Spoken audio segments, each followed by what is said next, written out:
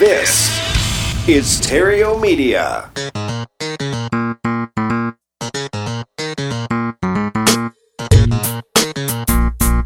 Success in real estate has nothing to do with shiny objects. It has everything to do with mastering the basics. The 3 pillars of real estate investing: attract, convert, exit. Matt Terrio has been helping real estate investors do just that for more than a decade now. If you want to make money in real estate, keep listening. If you want it faster, visit reiace.com. Here's Matt. Yeah, hello, and welcome to the Epic Real Estate Investing Show. Glad you found us, because if you're frustrated because you don't know what to do to get started or restarted, or don't have the time to do it, or maybe you lack the necessary funds to seemingly get it done, I want you to know that you're in the right place. As each and every week here, we cover different strategies, tactics, and ideas for getting your real estate business to your next level, wherever that next level may be for you, and how to get it done in the time you do have available.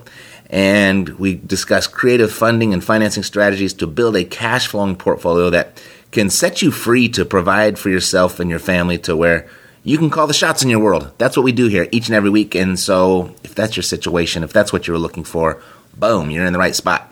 All right. And just kind of all where that all comes from is, I made the leap from grocery bagger at the age of 34 to a false start as a real estate agent, to then landing on my feet as a real estate investor more than 12 years ago. And I'm not done. I haven't reached my real estate investing goals yet, and I don't profess to know it all, as I haven't seen it all, but I've seen a lot. I've got more than 1,000 transactions under my belt, still flip 10 to 15 properties each month. I hold 50 or so houses and notes, a combination of houses and notes in my portfolio. And I don't know, maybe that doesn't seem like a lot to you, because I know people that have a lot more. Or maybe it does seem like a lot. It seems like a ton. I mean, it's all relative. And what I do know is, over the last 12 years, I've been able to identify 12 specific lessons that I've learned that if I could have incorporated these lessons from day one, there's no doubt in my mind that I would have traveled twice as far as I have. So I want to share them with you so that you can sidestep some of the landmines that are out there, as well as accelerating in other areas of your business to help you get to your real estate investing goals even faster. So let's get into these 12 lessons from 12 years of investing in real estate in really no particular order. I'll just start with number 1, and then this is like the first thing you should do. It's keeping good books from day one. You want to keep good books from day one. Make your bookkeeper your very first hire. And I say that because having to go back and piece all of your documents and receipts and records and paperwork, try to pull all that stuff together, that's not a really good use of your time. And you'll be surprised how quickly and easily you can forget the simple details. And you end up paying your bookkeeper and your CPA a lot more this way as well. So make a bookkeeper your first hire. Keep really good books right from the very beginning. It's good just for it's just good business practice, first of all, but it's good to track your income and your expenses, so you always have a good idea as to where you are as a business, and it really helps at the end of the year when Uncle Sam comes to take their cut as well.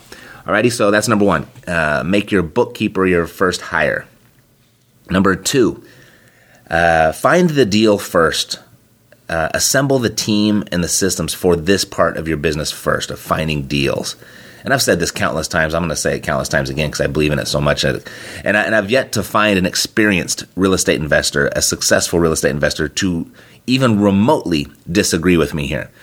I just haven't found one.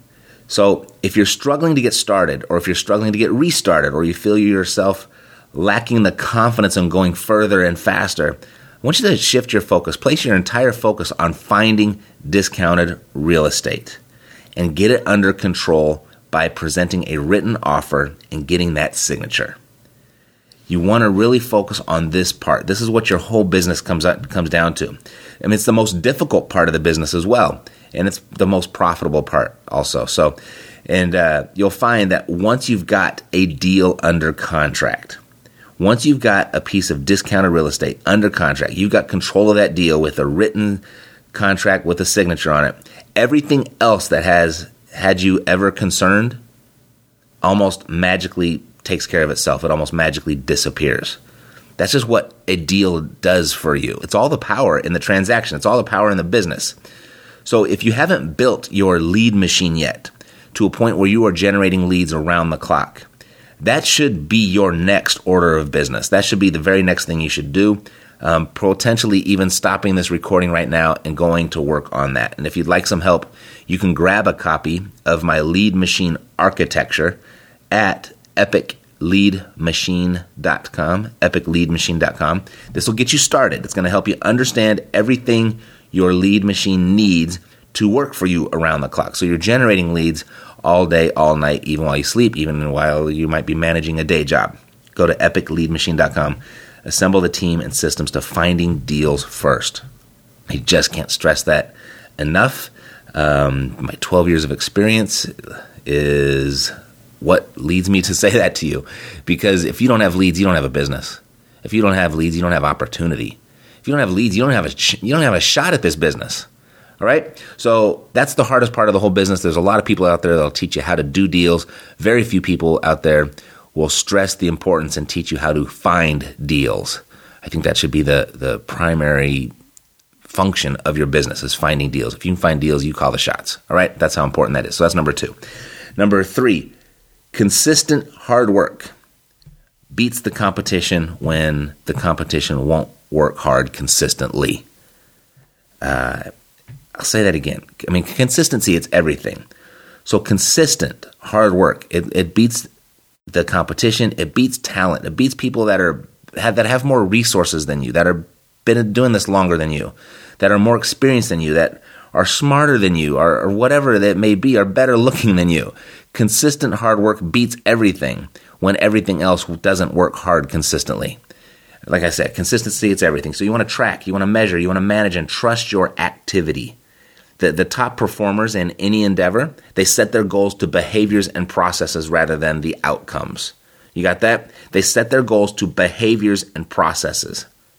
The consistent hard work on a daily basis. They set their goals there rather than focusing on that outcome. That's not the goal. For example, if your goal is, say, to win the New York Marathon, the person that wins, that will actually win the marathon, will narrow and focus their goal to daily goals and the process of preparing for the marathon.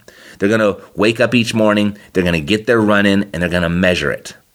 For they know this simple daily activity, tracked and measured, will be the biggest indicator as to whether or not they will indeed win the New York Marathon. And running a business is just like that.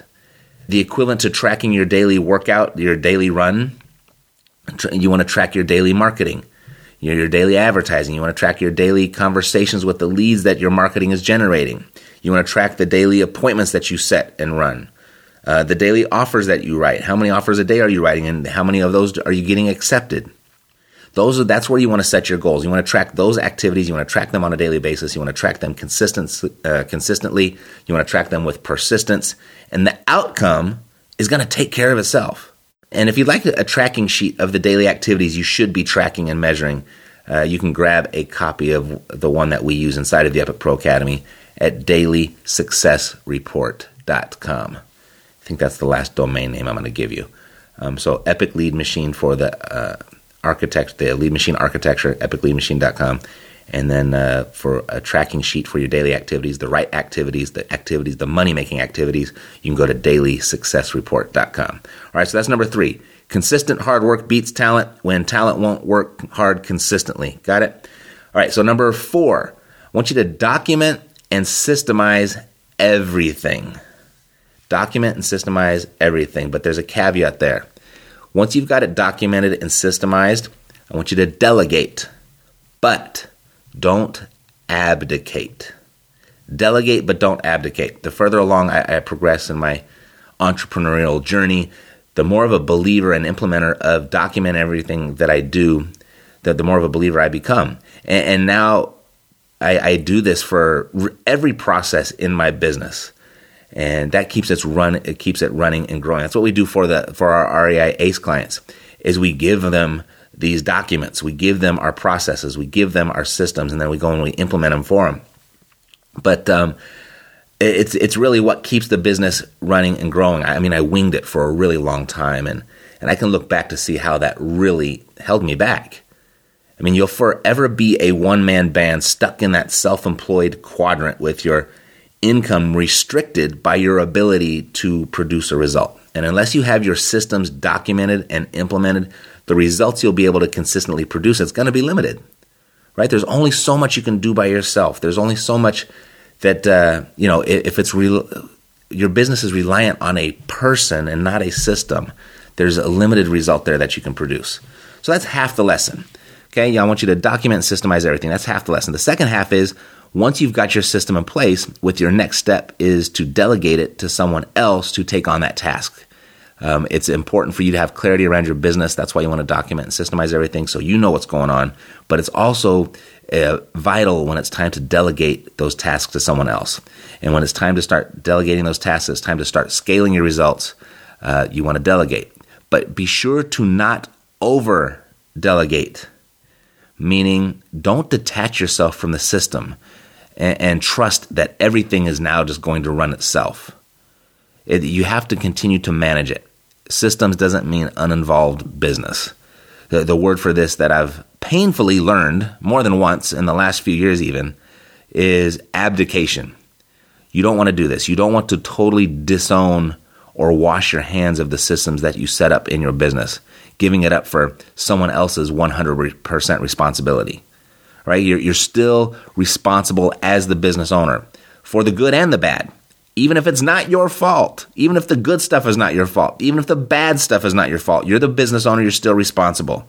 And abdicating those responsibilities in your business can put you in somewhat what feels like, can put you frequently in what feels like, what's the word?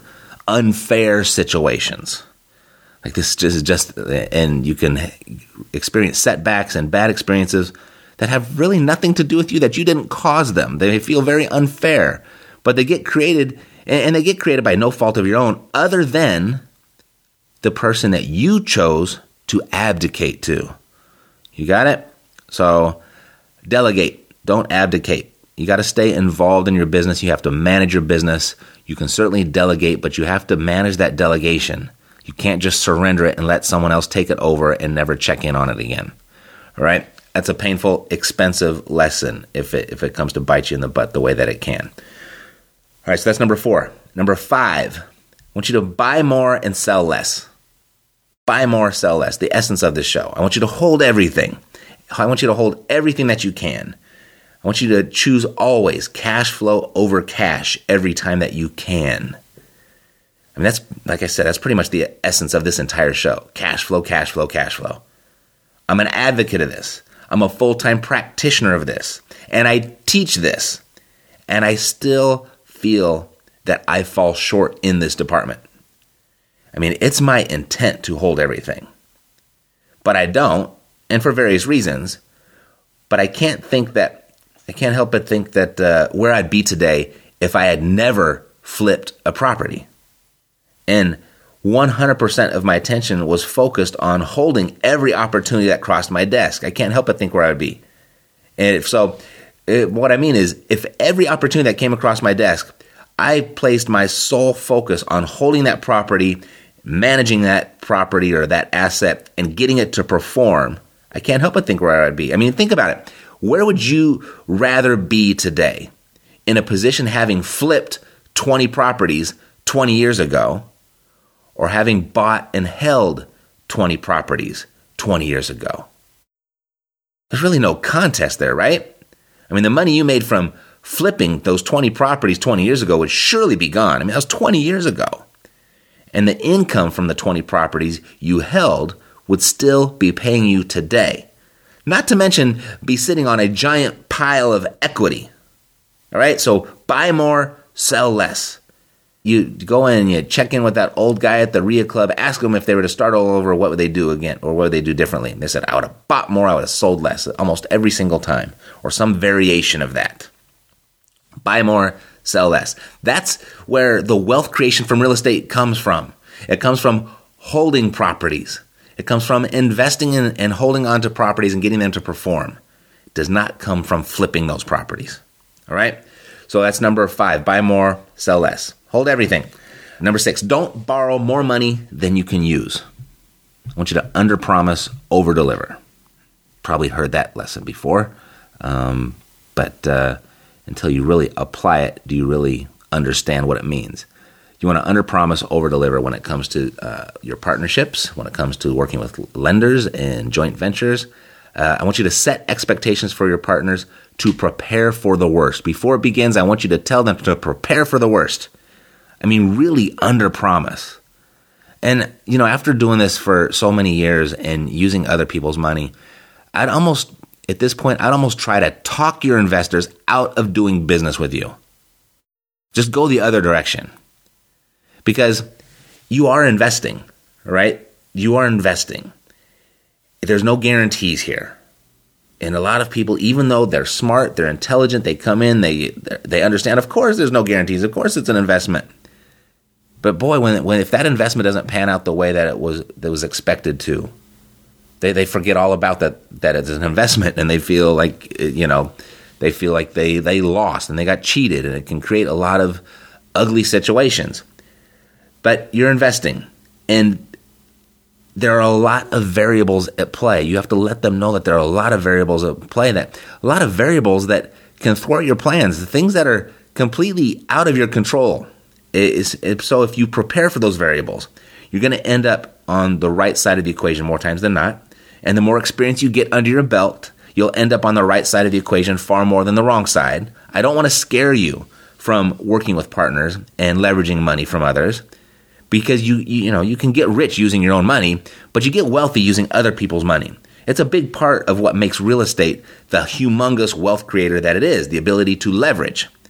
So that's the right side. That's where you want to be. But the wrong side is still there. It never disappears. There's always that danger of getting on the wrong side or falling down on the wrong side. And that can ensnare the brightest and the best of us. And when it does, it's one thing to have yourself to answer to, but it's a totally different game when you have partners or lenders involved that are depending on you. So that's one part of this. When a deal goes wrong, you want to prepare your lenders, your partners for the worst. The second part is when you can't find a deal or enough deals to put your partner or your lender's money to work, yet you're still responsible for their money and the return on that money, whether it's working or not. I mean, I learned this with the Epic Wealth Fund. We raised a decent chunk of money right up front. We started putting it to work, but you know what? We couldn't deploy it fast enough. Yet we were still responsible for the return to our investors. I mean, it took us a little over a year to catch up and get the fund in the positive, in the black. I mean, it's doing fine now, but knowing what I know now, I wish I would have won. First, I wish I would have prepared the investors for the time it would take to produce the return promised. And 2, not taken all of the money people were willing to give me just because they're willing to give it to me. I mean, people complain most commonly, people will complain in this business about not having enough money to work with. That seems to be a big barrier for a lot of people. Like, how am I going to invest in real estate? I don't have any money. Where am I going to find the money? Who's going to give me the money? That pendulum, it swings both ways. You can have too much money to work with as well. So I want you to underpromise, overdeliver, and don't borrow more money than you can use. Yes, you can adjust the terms to protect you against this. There's a ton of things you can do technically and legally. But the point is, you're dealing with people, always. And the real point here is to set all people involved expectations appropriately. All right? I want you to underpromise, overdeliver. That's number 6. So I'm going to stop there for this episode. I want to let these first 6 lessons sink in. Because these lessons, if you allow them to be your lessons, if you really learn from these and you implement these, it's going to save you hundreds of thousands, if not millions of dollars over your real estate investing career. And I'm not exaggerating at all. And to think, I picked up the tab for you. I went through that process. I went through those experiences. I paid the price. I paid for that education, and I picked up the tab for you. It's my pleasure, by the way. And I'm going to leave you with this right here, this quote from Mark Twain. I want you to learn from other people's mistakes. because you won't be here long enough to make them all on your own. All right, take care. God bless to your success. I'm Matt Theriault, living the dream. Yeah, we got the cash flow. Yeah, we got the cash flow. Yeah, we got the cash flow. You didn't know, homeboy, we got the cash flow.